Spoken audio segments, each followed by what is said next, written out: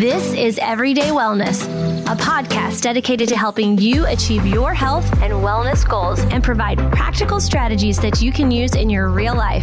And now, here is your host, nurse practitioner Cynthia Thurlow. Today, I'm joined again by Lara Adler, who is a self-proclaimed environmental toxins nerd. She joined us earlier last year for episode 159. We dove deep into the link between chemical exposures and weight gain, as well as other hormonal imbalances.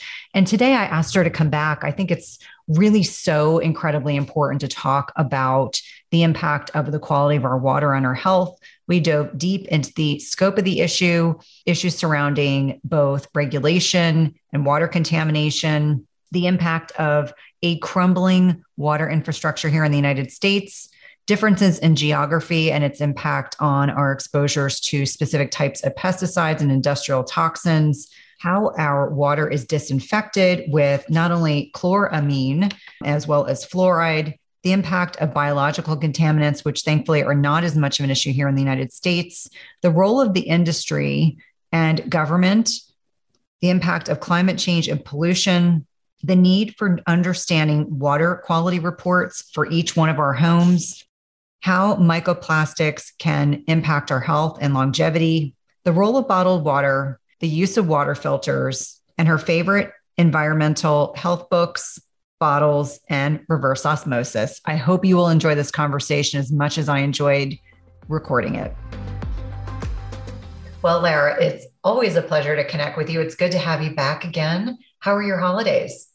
Pretty chill. I like them that way. So I'm happy to have moved through the holiday season without the stress and anxiety that a lot of people often have during that time. So yes, we actually went away. We went somewhere warm. We weren't around a lot of other humans.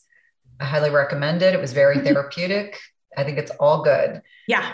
But in light of the fact that I wanted to bring you back on because there have been so many questions about water, the scope of the issue around water, the scope of contamination, you really do a beautiful job with your content. And I thought I could not think of any better person that I wanted to come on and really dive into, what has gone on with the lack of regulation. Obviously, Silent Spring might have started the discussion 50, 60 years ago. Yeah. But when we're really looking at the scope of the problem, even now, even in 2022, hard to believe, it doesn't seem like it was that long ago that that book came out. Where do things kind of stem from? What were the concerns for the benefit of the listeners? What were the concerns that were expressed in this book that kind of got the tide changing in terms of government looking a little more closely at things we were exposed to, contaminants, environmental pollutants, et cetera, that were brought up in this book that I really think about as really changing the trajectory of looking at how water can be a benefit and can also be profoundly detrimental as well. Yeah, I mean, it's definitely, a seminal work in this whole conversation. Rachel Carson's 1962 Silent Spring is credited with kind of launching what we now know as this environmental movement. And she really made an incredibly strong and highly, highly referenced scientific chronicle, if you will, but delivered in this prose. She was a beautiful writer that really detailed the connection between pesticides that we put on our agricultural crops and how that affects wildlife, and then ultimately how that can in turn affect us. And so she was kind of probably, I would say, one of the first to make that connection, this sort of skipped connection. It's not just the agricultural use and then us, it's that it's passing through wildlife and they're being effective, and the potential for us also being affected is significant. And that really did put a spotlight on a conversation that people weren't really having at that time. And it really, DDT was the chemical that she really focuses on a lot in that book. It's not the only one that she talks about. And her research and the writing and publishing of that book is ultimately what led to the phase out of DDT. So it was a pretty big deal. And it's definitely one of those books that you can read now. And a lot of her quotes, a lot of the things that she says in there can ring just as loudly and just as true today as they did in the 1960s. And that's kind of heartbreaking to me to think we've advanced so much. We understand so much more about environmental chemicals and their fate in the environment and how they can kind of cycle back to us, and chemicals in consumer products and how they affect us. And yet we haven't really progressed too much in the way that we regulate chemicals. And certainly water is one of the places where we have really poor regulations here in the United States. There's millions of pounds of industrial chemicals that are legally dumped into our waterways every year because there is no regulation on the amount of chemical that can be present in the water systems. And so if there's no limit that's set, companies can dump kind of with impunity, like they don't care, and there's no fine, and it's legal. And that's a huge problem, right? So I think with the conversation of water and like drinking water and tap water, I think we have to put it into perspective. So there are plenty of developing countries around the world that have communicable diseases that are transmitted through water. So like we don't really have that problem. And we don't have that problem because of modernization and, disinfection and different treatments. And so in some ways, like, yeah, sure, water is a lot better than in other places. But just because we don't have communicable diseases like typhoid and dysentery and cholera in our water, that doesn't mean that it's necessarily better. It's just different. We have different set of problems in industrialized nations with our water quality. And that's why I'm such a big advocate and pretty vocal about talking about this topic, because people assume that their water is good because you live in America. And that is not good. Is relative, is a very subjective term. So yeah, it's a big topic. Well, and I think having had the opportunity to travel outside the United States in the past year, I was in Rwanda, and then I was in Tanzania in September with my husband. And I was pretty impressed with Rwanda's focus. I mean, it's probably the cleanest country I've ever visited in my entire life. Yeah. And the Rwandan people are absolutely lovely and so committed to ensuring that they remain happy, healthy, committed to supporting one another. I mean, they spend one day out of the month, pre-pandemic, cleaning. I mean, literally cleaning outside. Like even the president will go out and pick up trash and garbage. So they're very committed, but people travel miles to get water. Yeah. They have these little yellow jugs. And so I kept saying to my husband, when we think about the fact I have teenage boys, and sometimes the shower runs a long time. And oftentimes it's not because the child is in the shower. It's because they turn it on, they go downstairs to get something, they come upstairs, they get distracted by their phone. And I've tried to explain to them, such a valuable commodity, and yet it's oftentimes not appreciated and valued. And so I think, kind of starting the conversation from there and saying, yes, we assume being in the United States or in a westernized country that the water that we have available to us is clean, it's free of contaminants, it's free of cancer or carcinogenic type of things, it's free of plastics, it's free of hormones. Through the conversation today, we will definitely touch on all of these areas. But one thing I found really interesting when I was going through some of your material and really looking at, acts that had been passed, the EPA was developed in the early 1970s, 1970. Yeah. Yep. They had the Safe Drinking Water Act.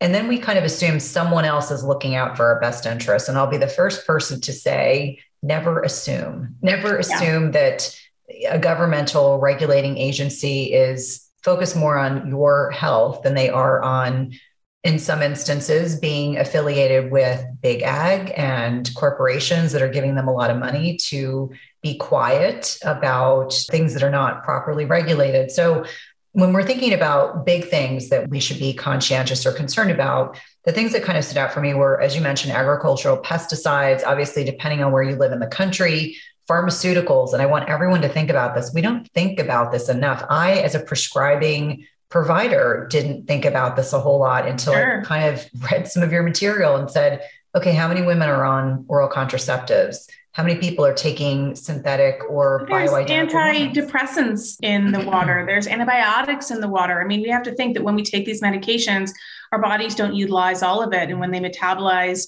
in our livers and they get, we pee them out, we're peeing out. If you're taking birth control, you're peeing out those estrogen, estradiols or whatever. And, those molecules are incredibly tiny. And so our water treatment plants that process our water and clean our water, like they don't often have the capacity to filter those out. And so they kind of just recirculate constantly in the water system. And, this is the challenge with a lot of, especially when it comes to pharmaceuticals, is like, we don't have data that I'm aware of the direct implications for human health on that. Can we make an educated guess that like, hey, if we're taking micro doses of antibiotics every day unknowingly in our drinking water or antidepressants or, whatever it is, that might be a problem. I think it's not a stretch by any means to say like, maybe we don't know if it's a problem 100%, but like, it can't be good that they're in there. Like there can't be a net positive benefit for everyone that's there. And, I think there was a university study years ago that was actually looking at they'd created some framework or formula to predict how many drug users there were in their community based on the residues of narcotics in the water supply. So like they could extrapolate like, the average user is going to do this. They're going to pee out this much. Let's do some big math, figure that out. And then we can say, hey, there's, maybe 3,000 people that are using crystal meth or cocaine or whatever, or heroin in the system in this community. And so, I'm not suggesting that those are the biggest concerns. I would say those are actually probably quite low on the totem pole or the priority list, I should say, of, what we're being exposed to in our drinking water. And I think the thing that is challenging for people to kind of grasp. And actually, I'm getting ready to release a video that actually walks through my own water testing report, is that everyone's water is different. Mm-hmm. Everyone's water has a different set of challenges. And this is where in the sort of influencer social media space, I have a bone to pick with folks that are like, this is the water filter you should get because they're affiliates for that brand. I'm an affiliate for a lot of products, but like I don't actually promote specific water filtration systems on purpose because I don't know if it's the right filter for you because I don't know what's in your water. And there's so many different variables that can determine the thumbprint, so to speak, of your contaminant profile. I moved from the Pacific Northwest in Oregon to New Mexico. My water is totally different, completely different, and requires some specialized filtration because of how different it is. And so, I think this is like a lot of things, we're looking for the easy button. We're looking to just like go into Costco or Home Depot or Target and just like buy a filter off the shelf. To me, that's a yes and anything is better than nothing, but we don't know if it's actually doing the thing that we need it to. I think that's an important distinction. Much like I always say, bioindividuality rules. Well, all of our water might be very different. I have a good friend who left the Washington, D.C. area and said the water was better in Northern Virginia than it is where she is in San Diego. And I was shocked.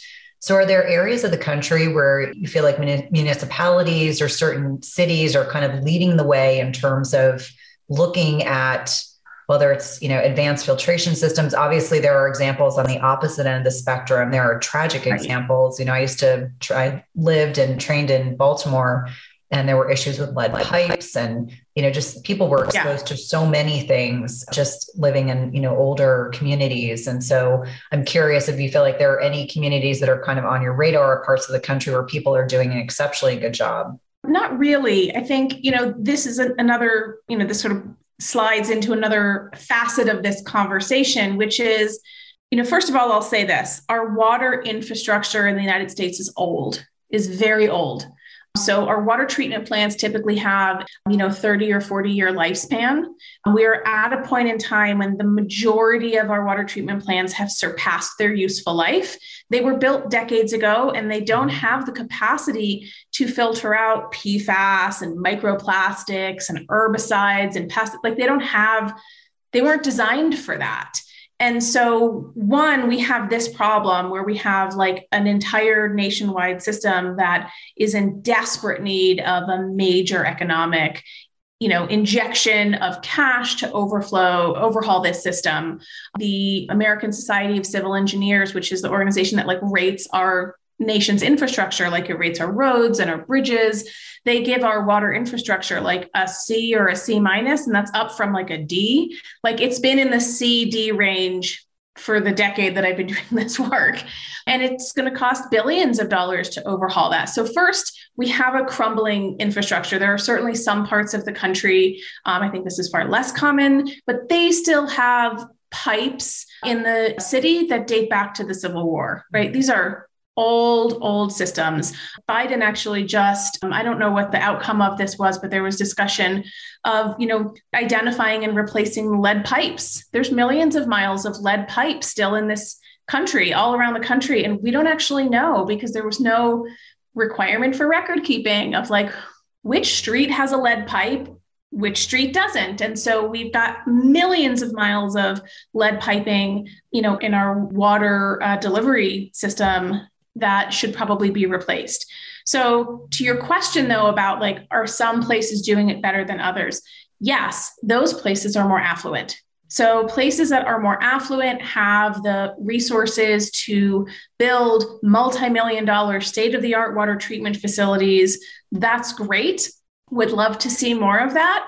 But what we also see on the other end of the spectrum is that marginalized communities, low-income communities, often have the worst. Not only do they have more industry situated in their communities, so that means more pollution on its own, they also don't often have the resources to modernize their water treatment and water distribution systems. So they kind of have this double layer of, this not ideal situation. And so the thing that makes the difference between a better water system and a not better water system is money. In money and motivation to prioritize water versus putting in a new stadium or doing whatever else you're going to do with your city resources.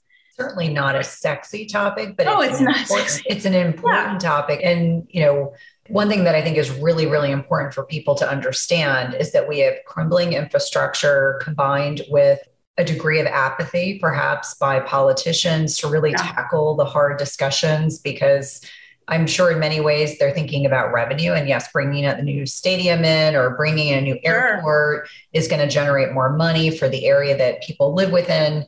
And it was interesting to me that, just the differences in geography in terms of if you're in, a part of the country where you have a lot of livestock or crops being maintained, the pesticide residue and things that you're exposed to are very different than someone perhaps who lives on the coast. Versus, as you mentioned, these urban areas, certainly for me, having been a suburban girl my entire life, living in Baltimore was the best thing I could have ever done because it shook me outside of my comfort zone and forced me to really see the way that my patients lived. It was a requirement of both programs that I did that we had to do a lot of community outreach, and my discomfort was minimal compared to how these people were living. And I think about lead levels that we used to draw on children. This almost makes me cry when I think about this now, being a parent myself, the lead levels that we drew on children that were going to permanently impact their neurologic function for the rest of their lives. And they were young. And, if it wasn't lead paint, it was, other contaminants that were found in their water supply that was impacting them neurologically, cognitively. So this really is a problem for all of us to be concerned about. But I love that you are encouraging, and obviously we'll dive deeper into this, testing your water to know exactly what you need to be doing, because the blanket one size fits all recommendation as it pertains to protecting our water or, improving our water could be very different. You take a cross section of the population, it could be very different for every single person. So I love that you're honoring that individuality portion as opposed to just saying, this Berkey filter is what everyone needs to use, and I'm going to live and die on my Berkey. Right. It's fine. And people are obsessed with their Berkeys. I'm like, I don't think that they should be, frankly. And, I think there's other factors aside from efficacy of removing contaminants. Like for 9 years, lived in like a 600 square foot, 1-bedroom apartment in New York City. And I had 24 inches of counter space. Like I had a tiny little kitchen. I mean, it's a great place, but like I had the kind of kitchen where like, if you went to open the oven door, it would hit the fridge door. So you'd have to open the fridge in order to open the oven. Like I had that situation for 9 years. That's wonderful. But people at the time, even then were like, oh, you should get a Berkey. I'm like, where am I going to put a Berkey? I don't have countertop space. I literally have, if you're in an efficiency apartment like that, every nook and cranny, under the couch, under the bed, everything is storage. And so, there's other factors to consider as well. Convenience, whether or not they rely on electricity, whether or not you have the space, whether or not you have the money. Like, sure, there's certain filters that I think are exceptionally good filters that will remove a large portion of most of the questionable contaminants, but they're like $500 or $600. And that's not helpful for me to be making blanket recommendation when maybe all somebody needs is a basic carbon filter that would cost them $100. So I don't like, I'm sensitive to making sure that, and not just within water, but within all facets of this conversation around environmental health, is like accessibility and not addressing environmental exposures as being something only for those who are affluent. It's an exclusionary way to have the conversation that I kind of take. I have a bone to pick with that type of delivery of this information. So I'm very sensitive to that, making it accessible. And that's hard. I had a conversation with a prospective student just recently, and she had taken, I have a course on water. She took the course. She's working in a low-income community. And she's like, how do I bring this information to them? And I'm like, that's really hard, because it costs money. The interventions all cost money. And so this is where I think we have this we take this dual prong approach. We're like, sure, yeah, let's learn about how to deal with our individual water, but let's also at the same time be vocal about demanding better practices from our water utilities, from our federal regulations as they pertain to water. It's not, and there are some people, look, I live in New Mexico. The majority of New Mexico is reservation land. There are some people here who turn on the tap water and their water is brown, like it is mud brown, right? So we have a big problem. And just because your water looks clean and smells clean and it tastes good doesn't mean it's not problematic. And then at the other end of the spectrum, we have people that literally can't drink the water, or people who live near hydrofracking operations, and their water, you can set their water on fire because it has so many flammable gas components in it. So we have the whole spectrum here. So I think, again, going back to the assumption that just because we don't have communicable diseases, that our water is great. Under the Safe Drinking Water Act, the EPA only regulates around 90 contaminants. There are hundreds that have been measured. And just because a contaminant is regulated doesn't mean that it's not showing up in excess in our water systems. This was a couple of years ago, but there was an analysis that found that 77 million Americans are drinking water that violates the Safe Drinking Water Act. So just because a chemical is regulated doesn't mean that you're not still in violation. And the levels that the EPA sets under the Safe Drinking Water Act, and this sort of ties into this economic conversation, those are not health standards. So first of all, anybody in the United States, and I don't know if this is available outside, everybody does it differently. In the United States, your water utility is legally required to produce a water quality report. Sometimes it's referred to as a consumer confidence report, or CCR. They're legally required to produce these every year. They don't always do that. My city, for example, on the link that says 2021 is 2020's report. Even though the file name is 2021, it's literally 2020's report. I don't know if that was a mistake or not, but either way. And so these water quality reports are produced by your water utility, and it tells you information about your water. It tells you where your water comes from. Does it come from an aquifer? Is it a surface water? Is it groundwater? They usually draw a little map. I guess it depends on how much money your community has. I've seen some really basic, one sheets, just text and a table with numbers, and people are like, I don't know what I'm looking at. And then I've seen these beautifully designed ones, right? And so, that have graphics and illustrations. But those reports will tell you a little bit about your water, where it comes from, what it's treated with, what are the levels that are tested and monitored. What's the lowest, the average level? What's the highest level? And their benchmark that they're using is the federal, it's called the maximum contaminant level, the MCL. And the MCL is that regulation threshold level, where if you exceed that level, that's in violation of the federal drinking water standards for that particular contaminant. The problem is that maximum contaminant level number is not a health standard. It is a negotiation between what public health experts would like to see and what the federal government feels is feasible to impose on all utilities across the country. So if they have to factor in that economic, like what's realistic, we can't tell everyone that the level of lead has to be zero, because we know a lot of municipalities, millions of them, don't have the funds. They don't have the resources to be able to meet the standard. And so it's a negotiation, but people think it's a health standard. So for example, on my water quality report, if we look at all of the levels that have been measured at the utility, so these are not measured at my house, they're measured at the utility, next to every single one, there's a little green check mark that says safe to drink per the EPA. But it's not a safety standard. It's just the regulatory standard.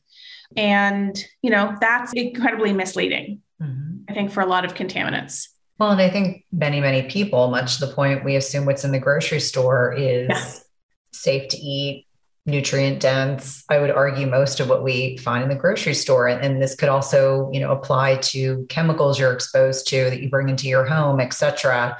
Now, you touched on some terminology that people may not be as familiarized with. So when we're talking about groundwater versus surface water, can we talk a little bit about that? Because I think on many levels, when people are looking at these reports, trying to decipher, depending on where they live in their municipalities, and certainly if you do nothing else after listening to my discussion with Lara, go get your water tested. Yeah, just Google your city name, Atlanta, Georgia, water quality report, and then year. They usually come out in the summer or late summer. So if you're looking, early in the year, your years live in Albuquerque, New Mexico, you're going to be looking in 2020 because that was what's available. Yeah. So please, everybody go look up your water quality report. Do you find yourself struggling to get a good night's sleep? If so, you may be dealing with a hidden mineral deficiency. It is not at all uncommon in perimenopause and menopause to deal with sleep challenges. And we know that one of many contributory reasons for poor sleep can be a reduction in specific minerals that help regulate sleep quality, including magnesium, which is involved in GABA, which is our body's main calming neurotransmitter. We also know that we need potassium to create melatonin. And this is a hormone that is a master antioxidant, but is also utilized to help induce sleep. We also think about things like zinc, which can balance excitatory neurotransmitters like glutamate. And if it's overactive, meaning if your glutamate levels are too high, it can prevent your brain from becoming more relaxed and inducing sleep. And lastly, selenium increases both our deep sleep and sleep duration. All these minerals matter a lot for sleep, and any imbalances or deficits can have a major impact on the quality of sleep you get each night. And that's why I love Beam Minerals. They offer a full spectrum mineral supplement that gives you every essential mineral your body needs in the right doses, all in a highly absorbable liquid form. All you do is take a shot of Beam Minerals about an hour before bed. Don't worry, it tastes like water, and you'll replenish all of your body's minerals in about 30 seconds and give your brain what it needs for deep restorative sleep. I've been using this product over the last several months. I've really been impressed with the improvement in my sleep metrics, which I like to share on social media with my followers. And if you want a simple way to improve your sleep, head over to www.beamminerals.com and use code Cynthia for 20% off your first order. That's www.beamminerals.com and use code Cynthia for 20% off your first order. Just as you carefully choose the cut of meat or freshness of produce that you cook at home, you should carefully choose chemical-free cookware that provides a healthy and safe cooking experience. The materials in 360 cookware are safe, sustainable, and of the highest quality. Their cookware is 100% free from any toxic chemicals, as the company produces quality stainless steel cookware and bakeware without added chemicals, and all are manufactured in the United States. It's also the leading manufacturer that equips kitchens with cookware and bakeware that are free of all of the toxic chemicals and coatings, including PFAS, Teflon, and ceramic. And the best thing is that when used properly, the product's construction provides nonstick properties and a product that can be passed down through generations. Go to www.360cookware.com and use code Cynthia20 for 20% off your first order. Again, that's 360cookware.com and use code Cynthia20 for 20% off your first order. We've been using their products over the last several months and have really been pleased with not only the durability, but ease of cleanliness. No, because I think when we're kind of differentiating between like ground versus surface water, it can be impacted by different types of environmental / microorganisms. And for full disclosure, and I didn't share this with Lara before we started recording, I just recently had a bunch of diagnostic testing done. I knew something was wrong. And I believe when I was probably outside the country in September, I picked up a couple parasites. And so even if you're in places where the water has been termed that it's potable, you can drink it, it's safe, sometimes it's actually not. And so the thought process is I picked it up while I was outside the United States. But different types of microorganisms can be indigenous to where you live. They can be indigenous to where you live outside the United States. Sure. And so being really clear that different types of water can expose us to different types of chemicals, microorganisms, contaminants, et cetera. Yeah. I mean, this is where, as a kid, I traveled internationally a lot, and, people in Bangladesh or in Delhi, like they can drink the water because their gut is attuned to the microorganisms that are present there. And then we come and drink the water and, we have traveler's diarrhea is what they call it. It's a little unpleasant, but because it's, our bodies are just not attuned to that. But to your question about like the sort of geography and the difference between groundwater and surface water, they're pretty self-explanatory in that groundwater is an underground aquifer and surface water is usually a lake or a reservoir where water is pulled from. And these are some of the things that can determine how our water is different. But, if we have an underground aquifer, provided that aquifer is deep and is not contaminated, because those can become contaminated, that water tends to be lower in things like pesticides or industrial contaminants, because it can take so long or be impossible for chemicals to move through that sort of earth's substrate to get that low into the geography to get into that groundwater system. Not always. Some groundwater, some aquifers are quite shallow. Some groundwater aquifers are contaminated, but generally speaking, they have less of those contaminants. But what they can have is more minerals. So this is where we have, for example, deposits of fluorine. So this is where we often see high levels of fluoride in water, not because it's in the geography of the area where your aquifer is. This also might be why we have some metals. This is also why we see radioactives. Things like arsenic are coming from those mineral deposits or metal deposits. And so if you have groundwater, you maybe have a higher likelihood of having those type of contaminants. If you have surface water, that's where we have a greater likelihood of pesticides, depending on your geography, or you're in a rural or an urban area, of industrial pollutants, of microorganisms. If you live in an agricultural area and there's animal husbandry, animal farming, cattle farming, or whatever, and you've got, their ponds where they take their manure and they, let them sit in these ponds, and then you get nitrates that seep into the groundwater. So this is why everyone's water is different, right? So there's hundreds of variables that can determine that thumbprint. So everybody's water is different, and everybody's water treatment, it has to match, it's going to be unique. That's my big point there. What has been your experience when we're talking about biological contaminants? This is actually how I probably got sick outside the United States. but what are the more common waterborne contaminants that you've, seen either in reports or your experience, working with your students?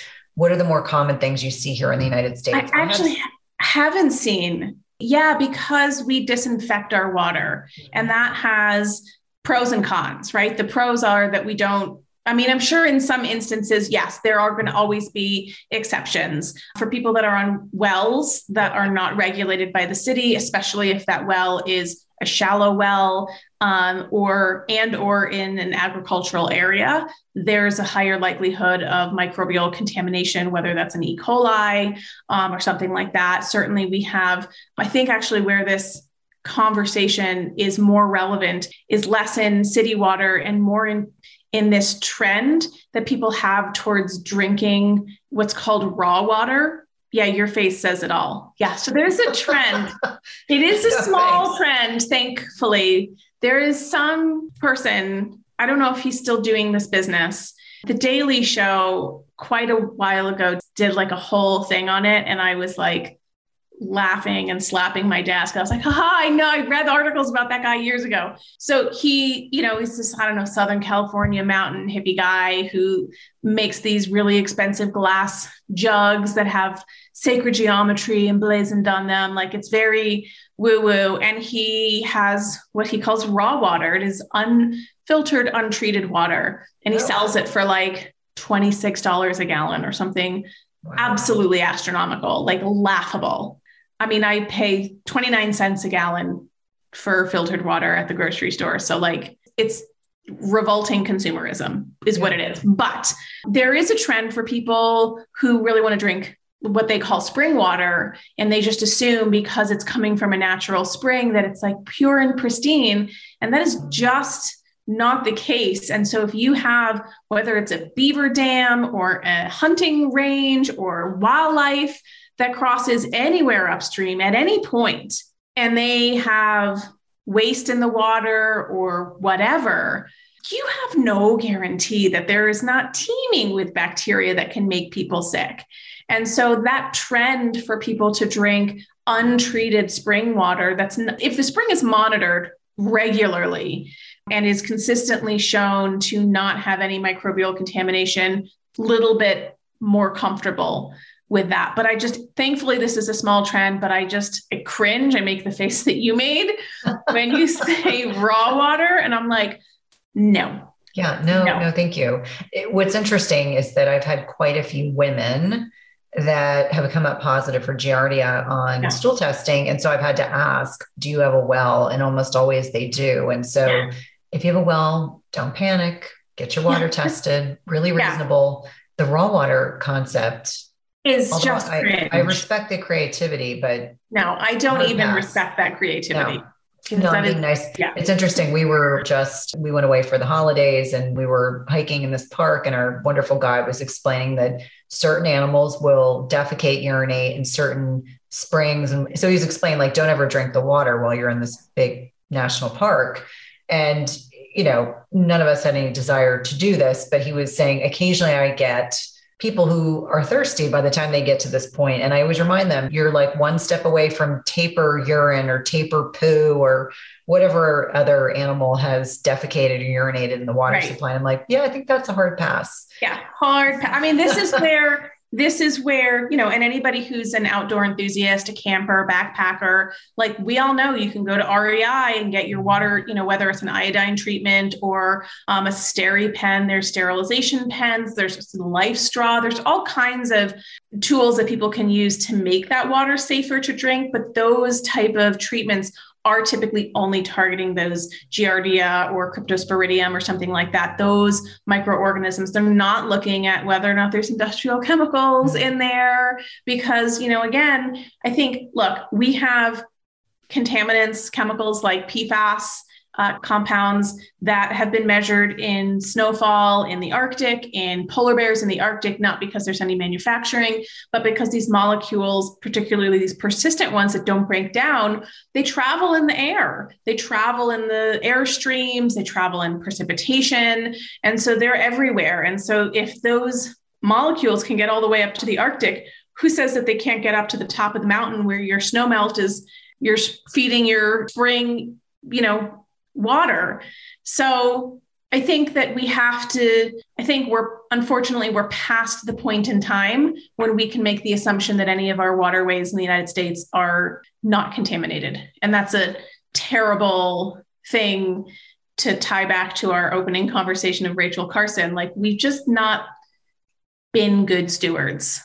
We have not. Despite having the information, we have not been good stewards. And by we, I would like to point out, it is not consumers that have not been good stewards. It is industry and government that have not been good stewards. So I think in the conversation, whether it's around environmental chemicals or climate change or pollution, there is an intentional orchestrated strategy that industries use to push the blame onto the consumer and say it's your fault. And this is where those like no drinking straw movements, like the plastics industry is like, yeah, great. Everybody go freak out about the drinking straw that has to get yanked from the nose of the sea turtle. And that pulls at our heartstrings. And so as a consumer, I'm going to say, no, thanks. I don't need a straw, feel good about myself, and then continue to ignore the massive amounts of pollution that's being put out by these, whether it's a Pepsi or Coca-Cola with their bottling plants and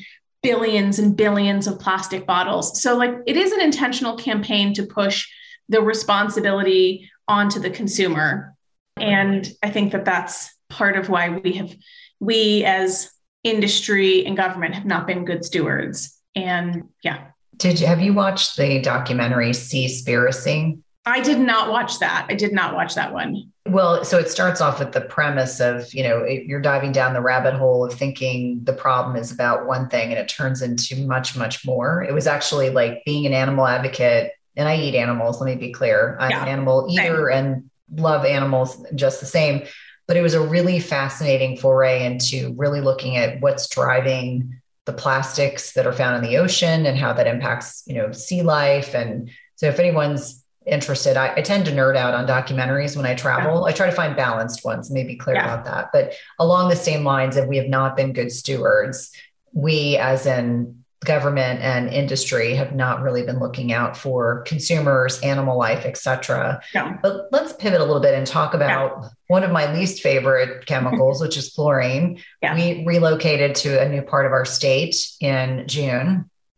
And almost instantly, there was a very, very strong smell of chlorine when I turned on the faucet. And so my husband, who tolerates a lot of my idiosyncrasies about these things, we had water delivery the entire time we lived in this very small condo while we were still waiting for our house to be finished. And every time we turned on it was such a strong smell of chlorine.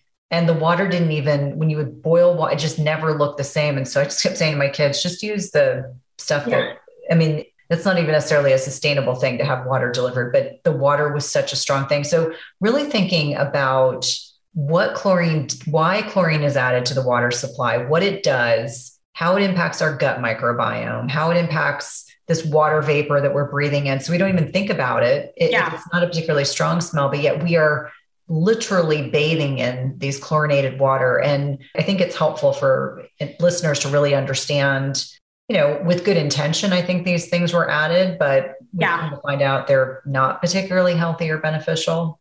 Yeah. I think it's a yes and, right? So, the reason why I said in the beginning, when you asked about, microorganisms and the bacteria, I said it's because we disinfect, and chlorine is the primary disinfectant that we use in our water systems here. And, the World Health Organization says that they hail water fluoridation as one of the greatest advancements in public health. And in a lot of ways it was, right? Like, we wiped out typhoid, dysentery, cholera, like all of these really terrible communicable diseases just by chlorinating the water. And there's a price for that, right? Like, nothing comes for free, especially if these things are not thought out well, I should say it that way.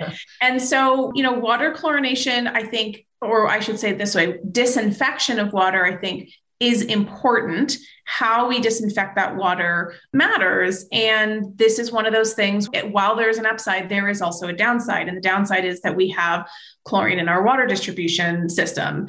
And so, chlorine is there to kill microorganisms. That is its job. It's added at the water utility, and sometimes there's substations along the way where it's added. How close you are in proximity to your water treatment facility or those substations, if they're added there, can influence whether or not your water smells like chlorine. I actually have pretty high levels of chlorine in my house. I have some of the worst water. Happily talk about that if that's of interest, but like, it was quite a shock. Anyway, so where you live is, if you live closer to that, you may have more of that chlorine. Chlorine is a volatile chemical. That's why you can smell it. I mean, not all volatile chemicals have smell, but like as soon as you turn it on, it's vaporizing, right? This is why, for example, if anybody has amphibians, fish, lizards, whatever, especially fish, it is recommended that you fill a container with water and let it sit for 24 hours before putting it into the tank. Why? So those volatile chemicals can volatilize.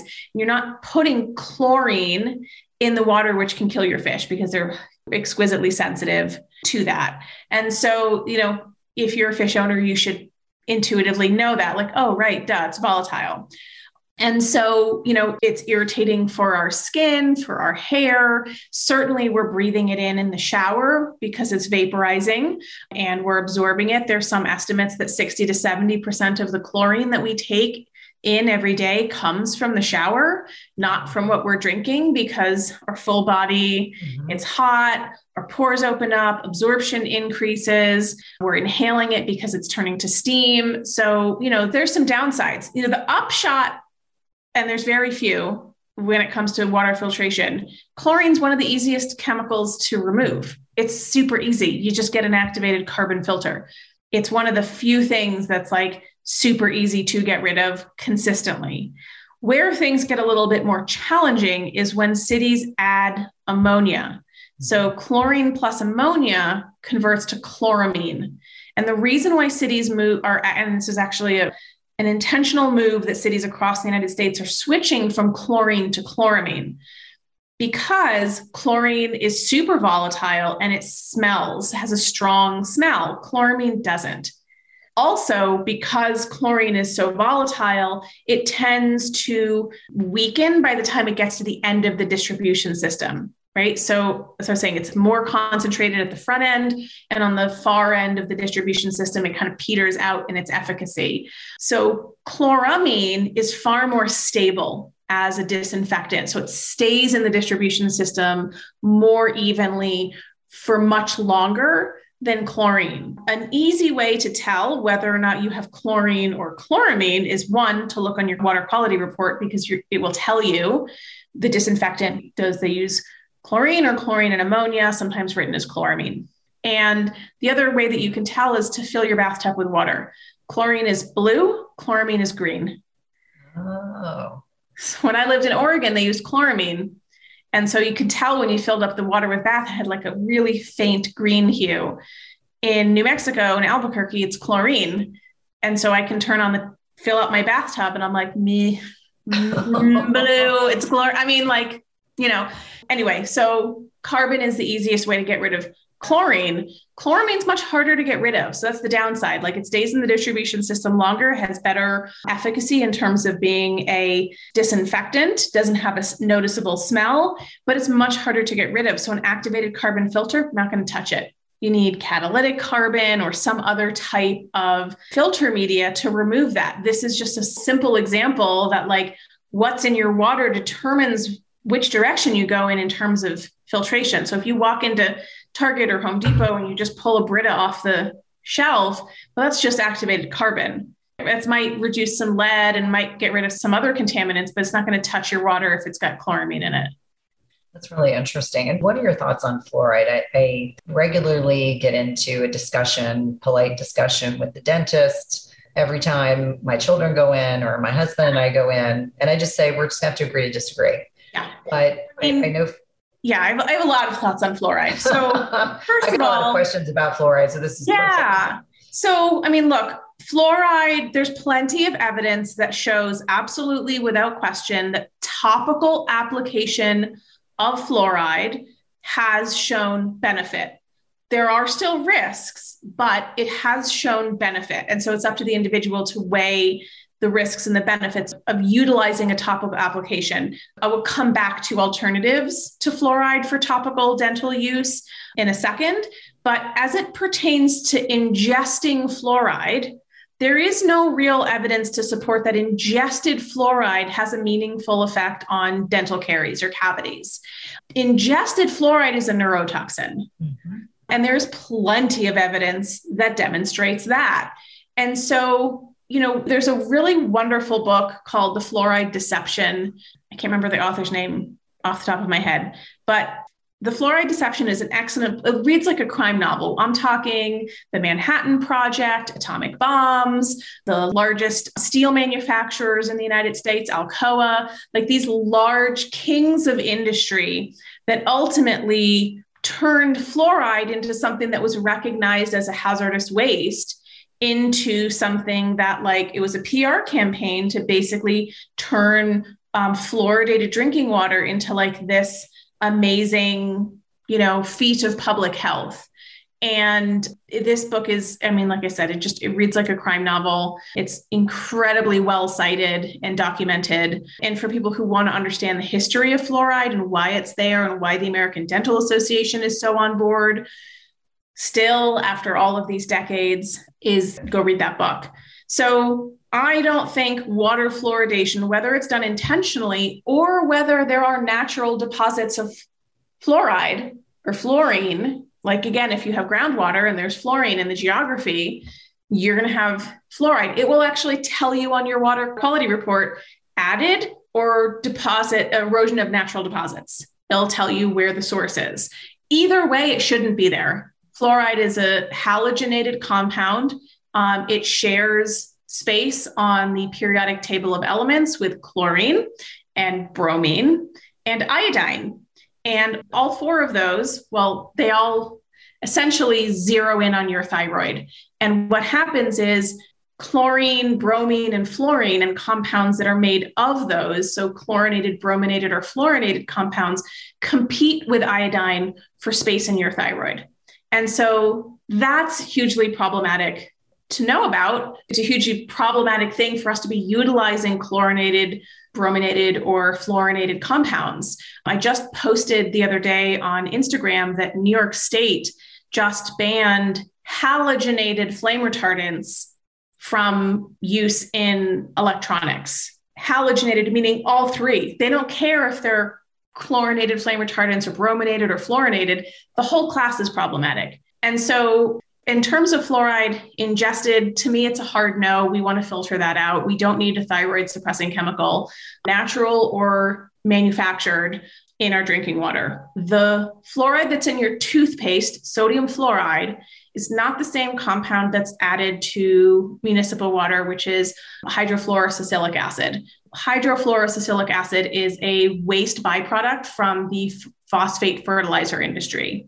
So this is where industries get together and say, hey, how can we make money off of this thing that we used to have to pay to get rid of? And now we can make money out of it.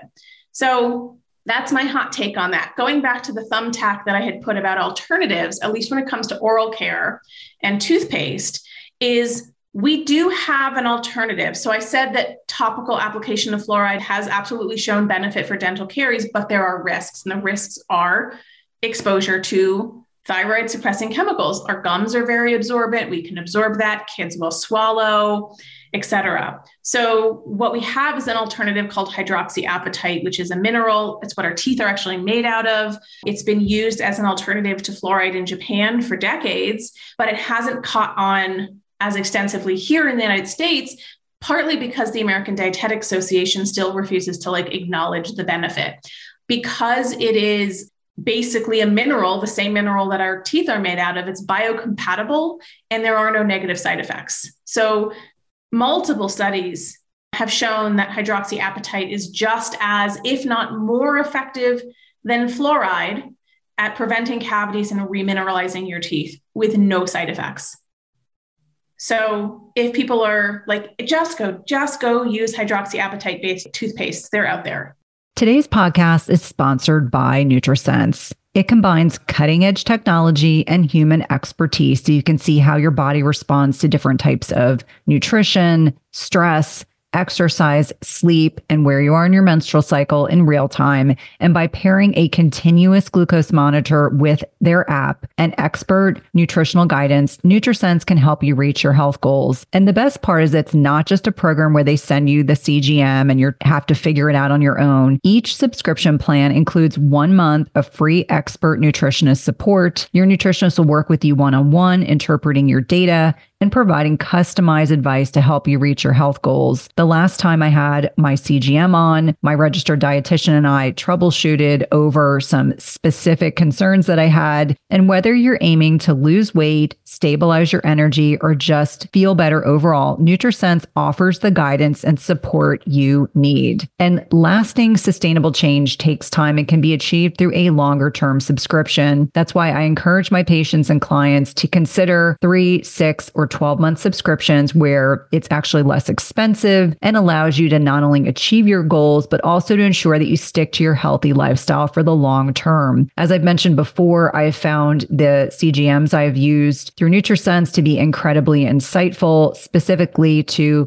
carbohydrate tolerance. I would not have known that plantains spiked my blood sugar without this information. It's also been hugely helpful for tailoring to workouts and sleep quality. And so for me, even though I am metabolically healthy, I find the insights to be particularly helpful to tailor my lifestyle changes to my blood sugar. Visit nutrisense.io/EWP and use the code EWP for $30 off plus 1 month of free nutritionist support. Be sure to let them know you're a listener of the Everyday Wellness podcast when they ask you how you heard about them. This is one of my favorite ways to take care of my health and one of my top recommendations for all of my patients and clients. Mighty Maca is a superfood drink mix full of 30 plus natural ingredients, and it was formulated by Dr. Anna Cabeca during her healing journey. Mighty Maca Plus ingredients, which include nourishing ingredients like organic maca powder, turmeric, quercetin, broccoli, parsley, trans resveratrol, pomegranate extract, and more, were carefully selected for immune support, to sustain energy, provide mental clarity, and improve recovery. It also tastes delicious. It supports healthy detoxification and alkalinity in the body, balances hormones, fights free radicals, and neutralizes lactic acid, all while increasing your energy and vitality. It helps improve your digestion and reignites your libido. It's a powerful superfood drink mix that needs to be part of your daily routine. And Dr. Anna is offering my listeners 10% off your first purchase by using the link dranna.com/Cynthia. That's 10% off your first purchase by using the link dranna.com/Cynthia. It's delicious and nutritious. Well, I think it's really interesting on so many levels because this is one of those topics that I feel there's a degree of cognitive dissonance. Yes. Because my dentist recommends it, therefore it's safe. And I remind people, when I did my functional nutrition training a long time ago, I learned about this dentist back in the early 1900s who really revolutionized the way that we looked at indigenous cultures and their bone structure and their teeth. And so we know there's a direct correlation with dental caries or cavities and the degree of processed foods we're consuming. So on so many levels, if you have a junk food diet, it's not going to save your teeth by using fluoride-based toothpaste, at least not from what I have looked at. And, certainly it's helpful for people to understand there are alternatives to kind of the conventional mindset. And I've come to find out that most dentists, both pediatric and otherwise, this isn't the sword they want to die on. They'd rather focus on other areas. And so I feel like things are starting to come around. So I love that you kind of differentiated and shared some alternatives. And talking about other things that we get exposed to, we talked about pharmaceuticals. Obviously, we have a lot of endocrine disrupting chemicals that we get exposed to. We've got kids with precocious puberty. We have the feminization of men because they're aromatizing all their testosterone to estrogen, which is not a good thing. I also think about, we touched on the heavy metal piece, but then also thinking about one of my least favorite topics of conversation, glyphosate. and exposure to Roundup, because on a lot of levels, we had Robin O'Brien on, and she was talking about, how she was trying to work with farmers to get away from using these types of chemicals, which can be so disruptive to the gut microbiome and to our health. But let's at least touch on what glyphosate does in our bodies, because I got a lot of questions about this and fluoride, people asking, I know this is a known carcinogen. I know this is used to eradicate pests and is an herbicide. How can we protect ourselves? What are some of the choices we can make so that we're protecting our families as much as we can? I mean, obviously, you would probably have to go live away on an island all by yourself, or you and your family, to get no exposure to some of these things. But I know glyphosate is one that people recognize that name. They understand the association with Monsanto, and there's genuine concerns about it. Right. Yeah. I mean, I think when there's evidence showing that it disrupts our gut microbiome, that it can lead to leaky gut, it basically acts like an antibiotic in our system, meaning it's killing off all of that good and bad bacteria that we have in our GI system, which in and of itself can lead to so many downstream effects. And then anything that's causing an intestinal permeability or leaky gut in and of itself can also lead to a lot of downstream effects like autoimmune conditions. What I think is really interesting, and I haven't seen actual good data on this myself, but in talking to the folks over at TapScore, which is the water testing company that I work with and that I recommend, in talking to them, they've shared that they've actually seen extremely low levels of glyphosate in the water that they've tested for, when their customers are testing for that. And so they're like that. And maybe that changes, right? Maybe that's cyclical. Maybe that just, require a larger volume of data on their end to kind of pull that together. Certainly not all of the people who are doing testing through them are adding that, because it's an add-on contaminant to test for. But my hunch is that the primary exposure is going to be through food and for folks that are living in agricultural regions.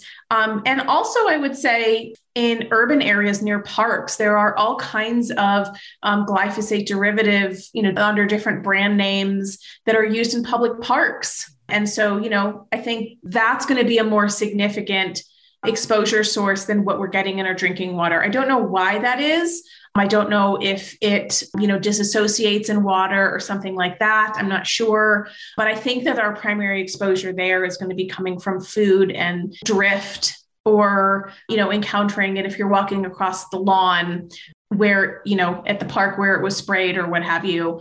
Sometimes, and I think we don't always see this, because I pay attention, but whenever you see those little flags in the ground, most of the time there's no label. It's just like a little pink flag or a green flag. Well, that's usually they're demarcating where they're going to be applying some kind of treatment. That doesn't automatically mean it's going to be a pesticide, doesn't automatically mean it's going to be glyphosate or a derivative, but just something's happening there. And sometimes in addition to the little flags, they'll put a little sign.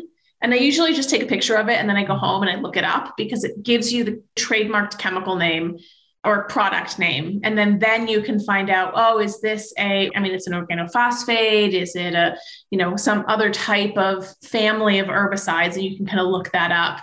I've only done that a couple of times because I've only seen those signs a couple of times. Usually it's just the flags, but that's where you pick up the phone and you get in touch with the Parks Department.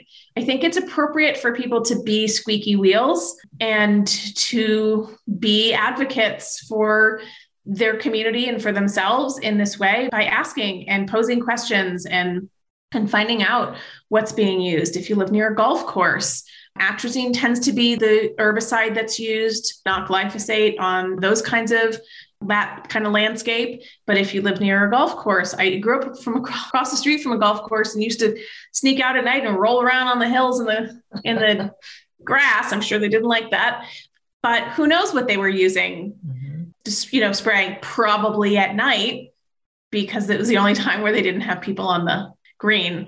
And anybody else like me who went and rolled around on the grass in a golf course in the middle of the night in high school.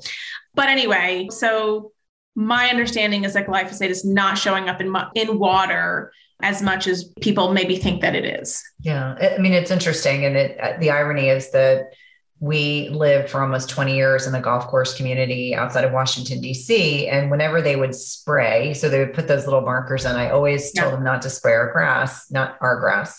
So I was the crazy woman who would ask. And so when my kids would, and I would walk the dogs, if we saw the flags, I would say we have to walk. We would like sometimes walk outside the community to walk our dogs so that we would lessen the likelihood. You know, my superpower is that I have this ridiculously pungent sense of smell. I mean, it benefited me enormously being an ER nurse. I could always sniff out the diabetics amongst other things. But it also means when people spray their yards, I smell it so much more than the average person. It actually bothers me a lot. And so my kids are always like, Mom, you're so embarrassing. But, you know, I would say, listen, if it's that strong, then it just went down, and you have to sometimes, well, now talking about, you know, surface water, pray it would rain because then it would dissipate it. But sometimes you would have days where you just knew you were walking around in a chemical fog, which is just really disgusting and that much worse for our animals and children who are smaller humans. Now, I think I would be remiss if we didn't at least end our conversation talking about microplastics, because I think this is something that a lot of people don't fully understand. They don't understand what it represents. But to me, it's something, the more I learn, the more I can't unlearn, the more I want to change things that go on in the world to ensure that we're exposed less to these. So I would love for you to kind of touch on what these are, why we need to be concerned about them, how we can lessen our exposure. I mean, it's not possible to be completely rid of it unless you, again, live on an island in the middle of nowhere. Yeah. But even I was surprised to even know, like, washing synthetic clothing in your washing machine can expose you to microplastics. It's like we can't get away from it. I mean, I think wearing like synthetic. So first of all, microfibers are not always microplastics, and microplastics aren't always microfibers either. So our cotton clothes and wool clothes releases microfibers as too. Those ones are less concerning than the plastic ones. So when we're wearing acrylic or polyester clothes, right, which is most clothes these days, you're hard pressed to find things that are 100% cotton, right? You're paying a premium for those. Those all shed these little tiny plastic fibers. And those microfibers are so microscopic that they almost never get filtered out. And so there's just microplastics in our water system. They're just there. And until, from a municipality standpoint, we're able to use fine enough filtration that will remove them, meaning very good block carbon or reverse osmosis that will remove those. Most cities don't use that. Some do. Then we're just have water, microplastics in our water, period. This also means that we have microplastics in our food. Why? Because we're using water in the manufacturing of our processed foods. Doesn't matter if it's a cake or a soup or a soda or if it's organic or not, unless that food producer is filtering the water well for production. There's just microplastics in everything. There's microplastics in bottled water. And so, you know, the plastic, there's two kind of layers of concern. And I think the second one is the bigger concern. And then there's a lot of, like, we just don't know, because we're only just starting to dig into this. There's only just been research showing that there's microplastics in the fetal environment, and, you know, babies have microplastics while they're in exposure, while in utero. So we know we all have microplastics in us. We don't necessarily know what the implications of that are. They're probably not good, right? Probably not good, but we don't actually know what that means because we've just discovered that they're there. So give us another couple of years, maybe a decade, and we can make associations in the data that say, hey, for people that have this amount of microplastics in their system, there's associations with these outcomes. You know, that's basically how we're going to be able to navigate the data on that. So there's the microplastics themselves, which, you know, whether, you know, if they're fibers, they're polyesters, they're acrylic, I don't know what chemicals are used to manufacture those types of plastics. So maybe there's endocrine disruptors, maybe there's not. Certainly if there's microplastics that are coming not from our clothing, but from just the breakdown of other, you know, plastic products in commerce, then we might have plastics that have BPA or plastics that have phthalates. Those are endocrine disrupting. That's concerning. But the bigger problem, and we see this in the science around like ocean microplastics, is that these plastics become sponges for other contaminants. So other contaminants are like, hey, look at that thing. Let's go glom onto it like a life raft. And so they literally become these magnets for other contaminants in the water to attach to. Now, I know there were a couple like short answer questions. Women in one of my monthly groups, they wanted to know, what is your personal favorite? Just take the whole filtration piece out of it. Do you have a particular type of water bottle that you like to bring with you when you're traveling? Now, it doesn't have to be, it can be just leaving your house and going to the store. It doesn't have to be like you're going on an airplane and leaving the country. But what is your favorite brand of water bottle and why? Do you prefer glass? Do you like stainless steel? I figure, and they said, this is your personal choice. There's no, yes, what is your personal favorite? So if I'm just driving in the car, it's usually a mason jar. There's a company I discovered many years ago, probably 9 years ago, called EcoJarz, EcoJarz. And they make these stainless steel coffee cup style lids that you can screw onto a mason jar. And so it just means that, if you're driving, you're literally not spilling the contents of your entire mason jar all over your face. You just have a little sippy cup hole to drink out of. So it's a little bit more contained. So if I'm just driving around, it's that. I am a mason jar girl through and through. If I'm traveling, what I usually do is I have a big stainless steel. I don't remember even who makes it. I bought it at Whole Foods. It was pretty. I just have a big, I think it's a 32 ounce bottle. So I take that with me. Here's my hack for traveling. Obviously, I love it when airports have those filtered water fountains. Those are the best, those refilling stations for bottles. They don't always. What I always do before I leave the house is I take a couple lemon slices and I put them in my empty bottle. It makes the water taste better, even if the water tastes a little bad. So I say this because, there have been times where I'm like, look, while I would love to have filtered water all the time, it's not always possible. I get very dehydrated on airplanes, so I drink a lot of water. And there have been many times where I forgot my water bottle at home. I ran out of water. They didn't have a thing. And I'll just go buy a plastic bottle. Is it ideal? No. Do I like it? No. But I also really hate being dehydrated and the consequences of that. So I would rather, what I remind people is it's what we do every day that matters, not what we do every once in a while. So I think that any opportunity that we can have to kind of let people know that this is not a zero-sum game. It's not all or nothing. It's not about being 100% non-toxic. It's just about doing the best that we can. And sometimes we have to loosen our requirements when we're traveling. Well, I love the good, better, best mentality. It's obviously something I embrace myself. What are the one or two books, if someone is just fairly new to following you and hearing this information, that you feel like are good starting points if women are interested in just the dipping their toe in the pond about awareness?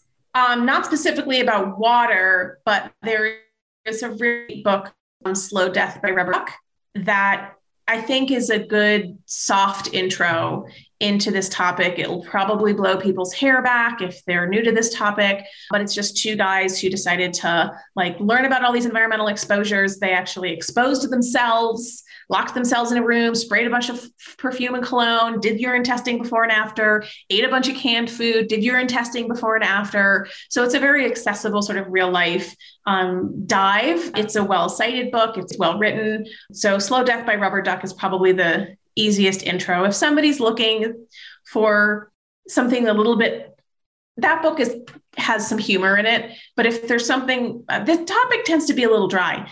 Go read Rachel Carson's Silent Spring. It is prose. It's heartbreaking, but it is prose. It is beautifully written. She is a wonderful writer. So she just had a very poetic way of talking about these heartbreakingly devastating topics. So, and then I have a whole collection of recommended reading on my website that people can check out. I have a page on books, specifically just on books. I can totally nerd out on reading. So I've purchased both those books, read them both. I agree with you wholeheartedly. Last question. Yeah. There are a lot of people that have purchased reverse osmosis systems for their homes. They know they need to add in minerals.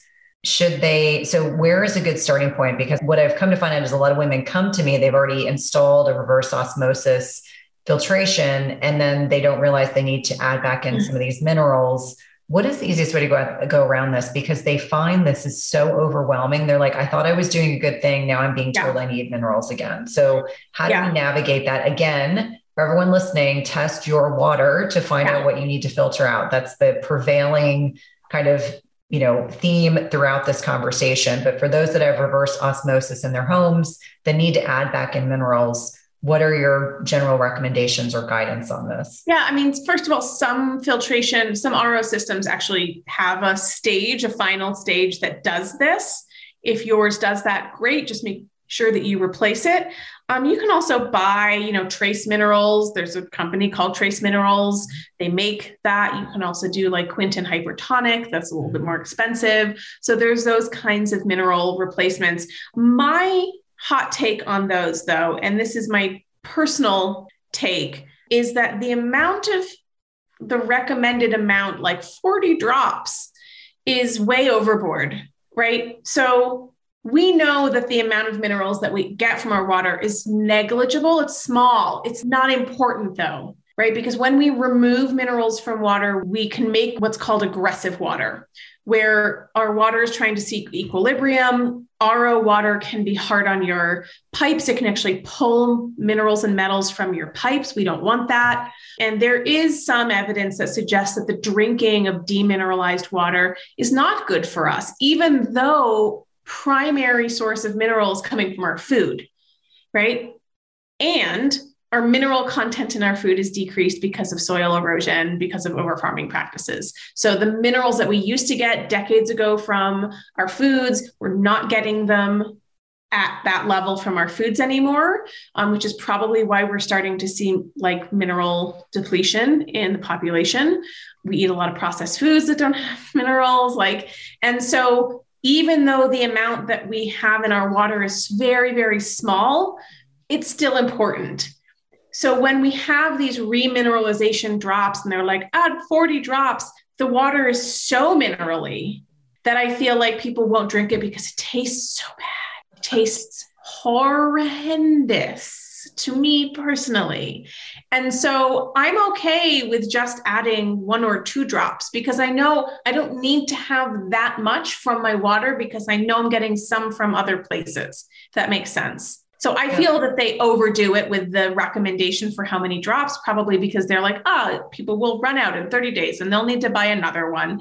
I don't think we need that many minerals. Now, caveat, I haven't talked to anybody who does clinical lab work, who maybe is looking at mineral content and whether or not people are doing the full 40 drop protocol that they recommend, or if they're doing a little, or if they're doing none. So I could be totally off base on that, but just as a tool to adopt the practice, because if I don't like it, I'm not going to do it. If it tastes bad, I'm not going to do it. I don't care how important it is for me. Can't do it. Compliance is huge. I just won't do it. My patients, if I can't get you to do X, Y, or Z, then we have to do a workaround. And so, much and to your point, and I know most people don't, they're just like, I don't know, somebody told me to do it, so I'm going to do it. I know why it's important and I still won't do it if it tastes bad. Right. So this is where, so this is where I'm like, look, if you want to do a drop, great, do a drop and do a drop all day in the water that you drink all day. You don't have to take an 8-ounce glass with 40 drops of trace minerals that it just tastes like you're licking a metal pole. It's not good. It's not very satisfactory. It's not. It's yucky. I think of, and this goes to our seafood conversation, I love oysters. Oysters are very mineral rich. They're excellent. And they have that taste. They have that slightly metallic, briny taste because they're so rich in minerals. And so I go out of my way to eat oysters. They're rich in B12, they're high in zinc.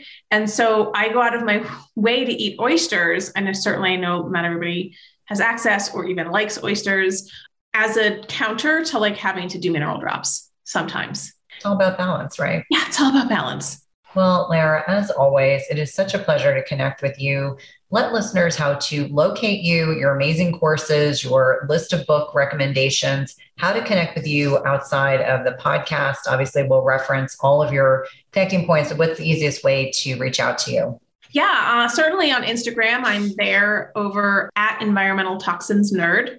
I hope everyone can appreciate how accurate my IG handle is. So I'm on Instagram at Environmental Toxins Nerd, and then people can just come check out my website, which is just my name, lauraadler.com. I have a bunch of health professional courses that people can check out if they're interested in diving in. And I have a whole shop section if people are looking for recommendations, whether it's for reading materials or mattresses or cookware or skincare products or household cleaners. I've kind of curated a list of some of my favorite products. So if people want to kind of cut to the front of the line and just tell me what to do and what to get, that's why I created those lists. Such an invaluable resource. Thank you again for your time. Glad you got settled in your new home, and we'll connect again soon. Yeah, thank you so much for having me back.